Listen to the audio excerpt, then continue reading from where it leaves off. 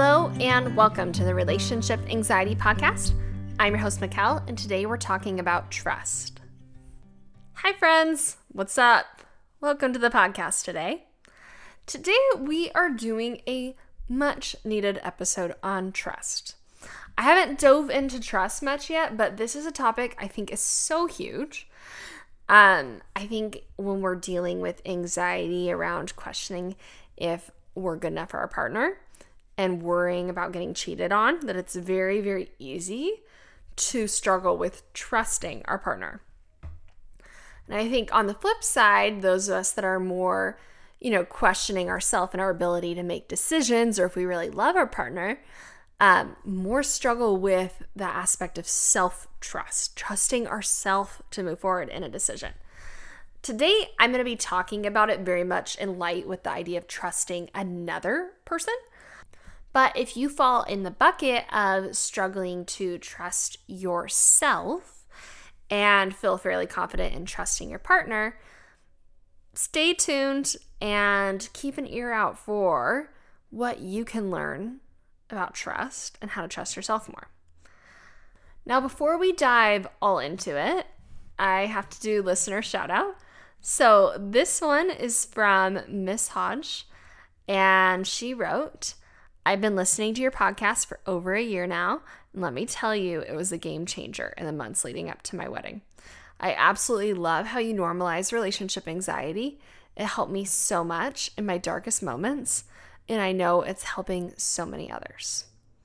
Thank you so much for that sweet review, and congratulations on the wedding. I'm so glad that you've been able to have this as a resource, and thank you so much to those of you who have taken the time to leave a review. And if you haven't yet, take the time to write a little bit, because it really does help people who are experiencing relationship anxiety find this podcast, as well as knowing they're not alone. So let's talk about trust. What is trust? I actually looked up the definition, and trust is belief in the reliability, truth, ability, or strength of someone. So when we are trusting our partner, we are believing that they are reliable. It's a belief. You do not know 100% that they're reliable. You're believing in it. You're trusting in it. Trust requires an element of risk. We don't know absolutely for sure. If we were omniscient and we could know absolutely everything our partner was doing at all times, or if we knew absolutely everything that would be the outcome of all of our decisions in life, then it wouldn't require any trust at all. Because we would just know. We wouldn't have to believe they're reliable. We would just know for sure they were reliable. So in order to trust, it requires taking on some risk. Now, we may not want to trust because it feels safer to not. When we trust, we are creating vulnerability within ourselves. We are opening ourselves up to the possibility of getting hurt. We may try to, it might be playing it safe, essentially. If we choose not to trust, then we don't expose ourselves up to as much hurt. So if you want to really make sure you don't get cheated on, the one way to guarantee that never happens is to never be in a relationship. If you're never dating anyone, they can't cheat on you, right? If you want to make sure you never get divorced, don't get married. When we are choosing to trust someone, there is a natural element of vulnerability of we're opening ourselves up to that possibility of getting hurt. And that could mean not only the emotional heartbreak, it could also mean feeling stupid, right? And feeling regret and wondering what others might think about you if you get hurt again. And again, feeling more stupid. And so withholding trust a lot of times for us feels like a protective mechanism. And survivally, I think this actually is useful because there are situations where trust might not be the right move. So for example, if you're face to face with a tiger, you might not want to choose to trust that the tiger is not going to eat you. That is probably not the safest option for you. It's best to probably distrust the tiger and try to get away. If we have a strange man who is offering candy to kids and riding in his van, he's saying, hey, come hop in, kids. That guy, we probably don't want to trust. Or maybe even just on a smaller level than a tiger or a man, with luring kids in with candy. Even just thinking of maybe you have a friend who consistently will share your secrets if you confide in them. That is a friend that you maybe have learned you can't trust with secrets. I mean, you could continue to, but the past has shown, okay, if I do that, I'm opening myself up to she's probably going to tell other people. So you may or may not continue that friendship, but you likely, if you do, will redefine it, which is, this is not a friend I trust with those secrets. My level of trust is going to be a little bit lower here. And I think we have a scale of trust where there are situations where we know absolutely zero trust at all, not trusting the guy in the van with the candy, to, okay, here is someone that I am trusting absolutely everything with. I would put my life in their hands. And then we have a whole spectrum in between that of how much we trust. From like, I absolutely put my life in their hands, I trust them 100%, to, yeah, there's no way. And I think we don't generally, unless there's absolute danger, really fall on the extreme ends of that spectrum. It's more within the middle with most of our human relationships where there is this element of we're not exactly sure. And if we have had a past of getting hurt, we might lean towards the side of being distrusting. So if we, in past relationships, have consistently been cheated on or lied to, then it makes sense that we are anticipating that here, that we might want to withhold trust because we're thinking that that outcome is likely. We look at trust almost like a probability of we're kind of making a bet of here's the likelihood I think that this outcome is going to happen. So like if I say I trust my partner to go get groceries today, is I think the likelihood of him following through and doing that thing that he said is pretty high. Doesn't give me an absolute guarantee until he comes home with the groceries. I still don't know for sure, but I trust that. Based on past experience, right? He's shown me before that he'll consistently follow through on that. And if we in past relationships have had that experience of being cheated on or lied to, that we might think that is more likely than not. Even if our current partner has proven himself or herself to be safe and to be reliable, our past experience might argue otherwise. And on our spectrum of from 100% trusting them with your life to not at all, I'm not safe here, we as humans I think generally tend to lean towards the not as safe side because our brain would rather err on the side of caution just to be extra safe, to make sure we stay alive, rather than be a little too forgiving, a little too open with our trust, and then regret it later on. So, especially if you've had those past experiences, we are going to be even more inclined to lean toward that side, even when it's not necessary, even when there really isn't danger. because our brain has this misconception that the likelihood of that happening is higher than it actually is. Almost think if you've ever had a game in school where you like are doing statistics and you're like, okay, what's the probability of me drawing a red M&M out of this bag? Or what's the probability of me rolling a 6 on the dice? Say with the dice, your odds of rolling a 6 are 1 in 6. That's the chances of rolling that. Now, if you keep rolling 6s, that's just luck. And we aren't actually like more likely to get a 6 the next time, but you might start thinking, oh, I bet I'm going to get a 6 just because we're using that past to predict our future. It's just as likely that we roll a 2 the next time, but we are thinking the odds of the 6 are higher because we're using that past data. So even though this relationship might be totally safe, you're wanting to use that past data with that not so great luck as evidence for the future. And naturally, if your brain thinks that there is that threat imminent in the future, it's going to happen, we're not going to want to trust. We're not going to want to be vulnerable. We're not going to want to expose ourselves. Now, why do we want to trust?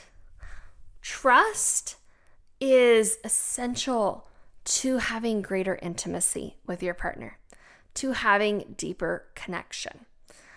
If we're not willing to be vulnerable, if we're not willing to trust them, it's going to limit the level of depth in our relationship. So if you think about that friend who you know she's probably going to share your secrets, you only open up to her about things that you're okay with people knowing, you're probably only going to be so close to that friend. You're probably not going to feel this intense level of vulnerability and safety and connection with her. You are going to have a more surface level relationship. Versus a friend that you know, okay, I can open up about all of these different things. I can share what's going on in my heart and mind, and I don't have to worry about her going around and telling anyone. That friend, we're likely going to feel closer with. We're going to feel more safe and secure. So that aspect of trust allows us to deepen that friendship even more. So we're closer to that side of the scale of I trust them 100%. And again, I think it's very unlikely for us to really get to that 100% side of the scale because naturally as humans, there's going to be a part of us that is a little bit scared and always wants to protect us. But we're going to have a much higher amount of trust for that friend. And therefore that equates to a deeper relationship and more feelings of safety and security, which ultimately is what you're wanting in this relationship. If you're wanting connection, you're wanting love, you're wanting safety and security, then it's going to require being willing to trust. It's going to require letting go of that intense desire to protect yourself at all cost. And the irony of this is that when we really, really want to protect ourselves, a lot of times what that looks like is we start reading into scenarios. We start imagining how things have gone wrong. We start questioning our partner about every little thing that they said and did. We start reading through their text. So we do these things in order to kind of create an illusion of trust when really we're not trusting them. And we actually feel even less safe and secure when we're doing those things. So we're creating more pain for ourselves. As much as we are wanting that sense of safety and trust and connection, we're wanting to feel that, the more we're trying to protect ourselves by engaging in those kind of behaviors, the less we actually tend to feel safe around our partner. So if you hear that and you're like, yes, that is what I want. I want to feel that safety. I want to feel that security. I want to trust them. I want to have a deeper connection. Here's what we need to do. First, you have to allow the level of trust to match where you are at in the relationship currently. So what that means is, if you're at a point where the relationship has just started out, don't expect yourself to be really close to that 100% trust, because it makes sense. You don't have full trust of that person. You're still learning about them. You're still collecting data. It's going to take time. If we have just gone on our first date, we don't need to be expecting ourselves to trust them to have a key to our apartment. We don't have enough data about them yet. That's not fair for us to expect. John Gottman says, trust is built in very small moments in which one person turns toward their partner when they're in need. When our partner responds positively by being there for us, that trust is built. So over time, as we deepen the relationship and we consistently see they're there for me, it allows us to deepen that trust. Now, it's important to not be in a hurry to look out for things and try to catch things. So trusting yourself of, I'm going to identify things if they come up. And otherwise, I'm just going to watch this unfold. Now, if you're at a point where you have a little bit more data, you've been able to see their track record, is being able to calculate your risk. Now, when I talk about this, I want you to be cautious of us wanting to anxiously spin out and hurry and figure out right now if they're going to cheat on us. No, that's probably your anxiety talking. So I think this is important to do in a moment of calm where we're a little bit more level-headed. We're willing to be honest with ourselves and not drastically exaggerate to one extreme or the other. And again, trust is a probability thing. So it's looking at, are the odds in our favor? Now, if you're in a moment of anxiety, your brain is going to lean drastically on the side of don't trust, nothing's safe. So it's not going to be so accurate at calculating those odds. But in a moment of calm and more level-headedness, and maybe that's not right now, so don't do this in this moment if you know you're more anxious, but take a moment to assess is different factors like, are they consistently doing what they say they're going to do? Especially with the things that matter. Not like reading into little tiny things, but consistently the things that matter to you, we're communicating and they're happening. Is there a track record of your partner consistently cheating on other people? Are we seeing very clear signs like another woman's underwear being laid across the bedroom? They are exhibiting unsafe behaviors, from physically being aggressive to like verbally saying things that are threatening. Those are things that we can take into account to recognize, like, is this a person I can reasonably trust? If this person is consistently telling me one thing and he's doing something drastically in contrast to that, I know my odds or probability of being able to trust him are very low. So calculating that risk in a moment of low anxiety when we're feeling calm and we're feeling level-headed. Now, if you come to the conclusion of like, yeah, when I'm in a reasonable headspace, like it makes sense of like, I can trust this person. Then what's important to do is process moments of past hurt. So being willing to go there with a coach, or if it was a really traumatic event for you, making sure you go see a therapist and processing the pain of it. So if you have been cheated on in several past relationships and you now are in a relationship that seems reasonably safe, is being willing to process that pain and hurt of past relationships that is skewing you more towards that side of not trusting, because that is what you have learned in the past, is relationships aren't safe. So being willing to process that pain, or even the pain of if there was one moment where your partner did something that was hurtful to you, that you have chosen to let go of, that you've chosen the relationship still can continue, is how do you process that pain that has come up anyways? And so being willing to forgive the hurt of past relationships or within this one.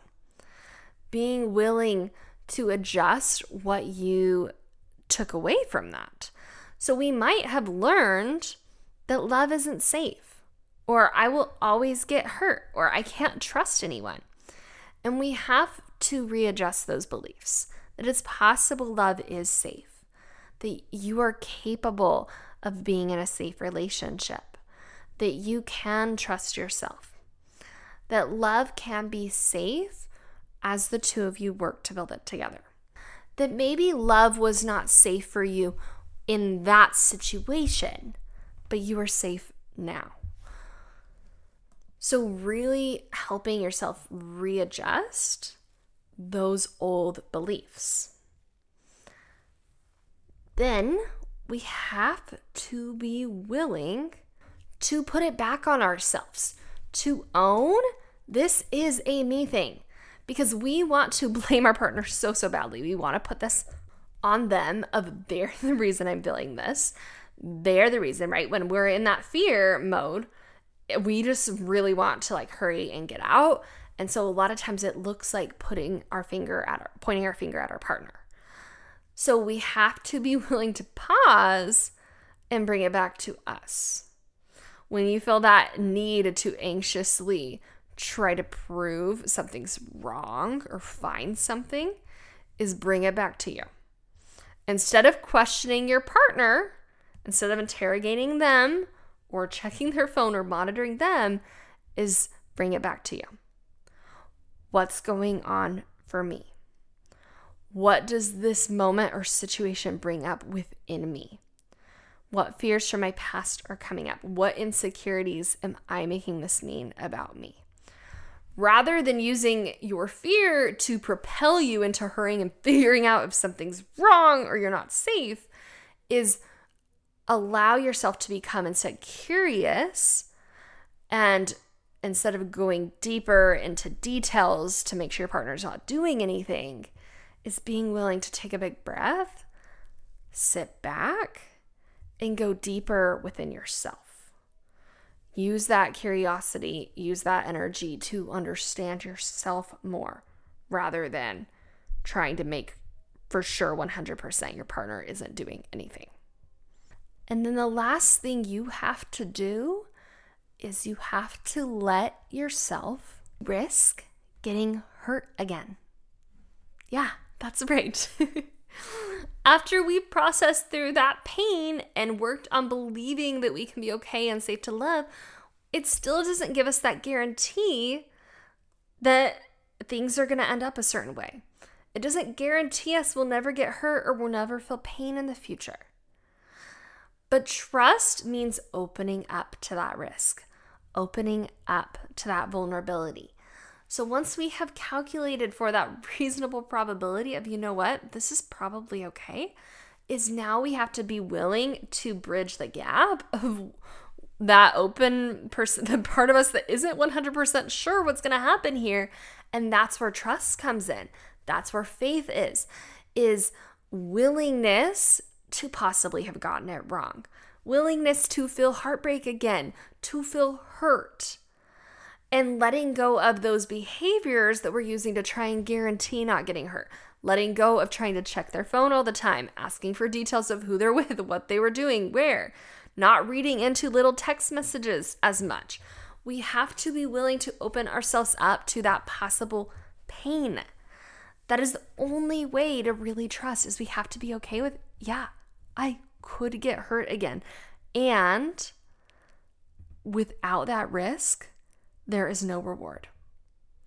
If I'm not willing to risk getting heartbroken, then I will never get to fully experience love. If I'm not willing to risk getting hurt, I will never fully experience deep connection with another human being. And that connection and that love and that relationship is worth it to me. that I'm willing to expose myself to the possibility of getting hurt. Because what's on the other side is so much greater than any pain that I could possibly go through. All right. Thanks so much for tuning in today, you guys. Have a beautiful weekend. We'll talk next week. Bye.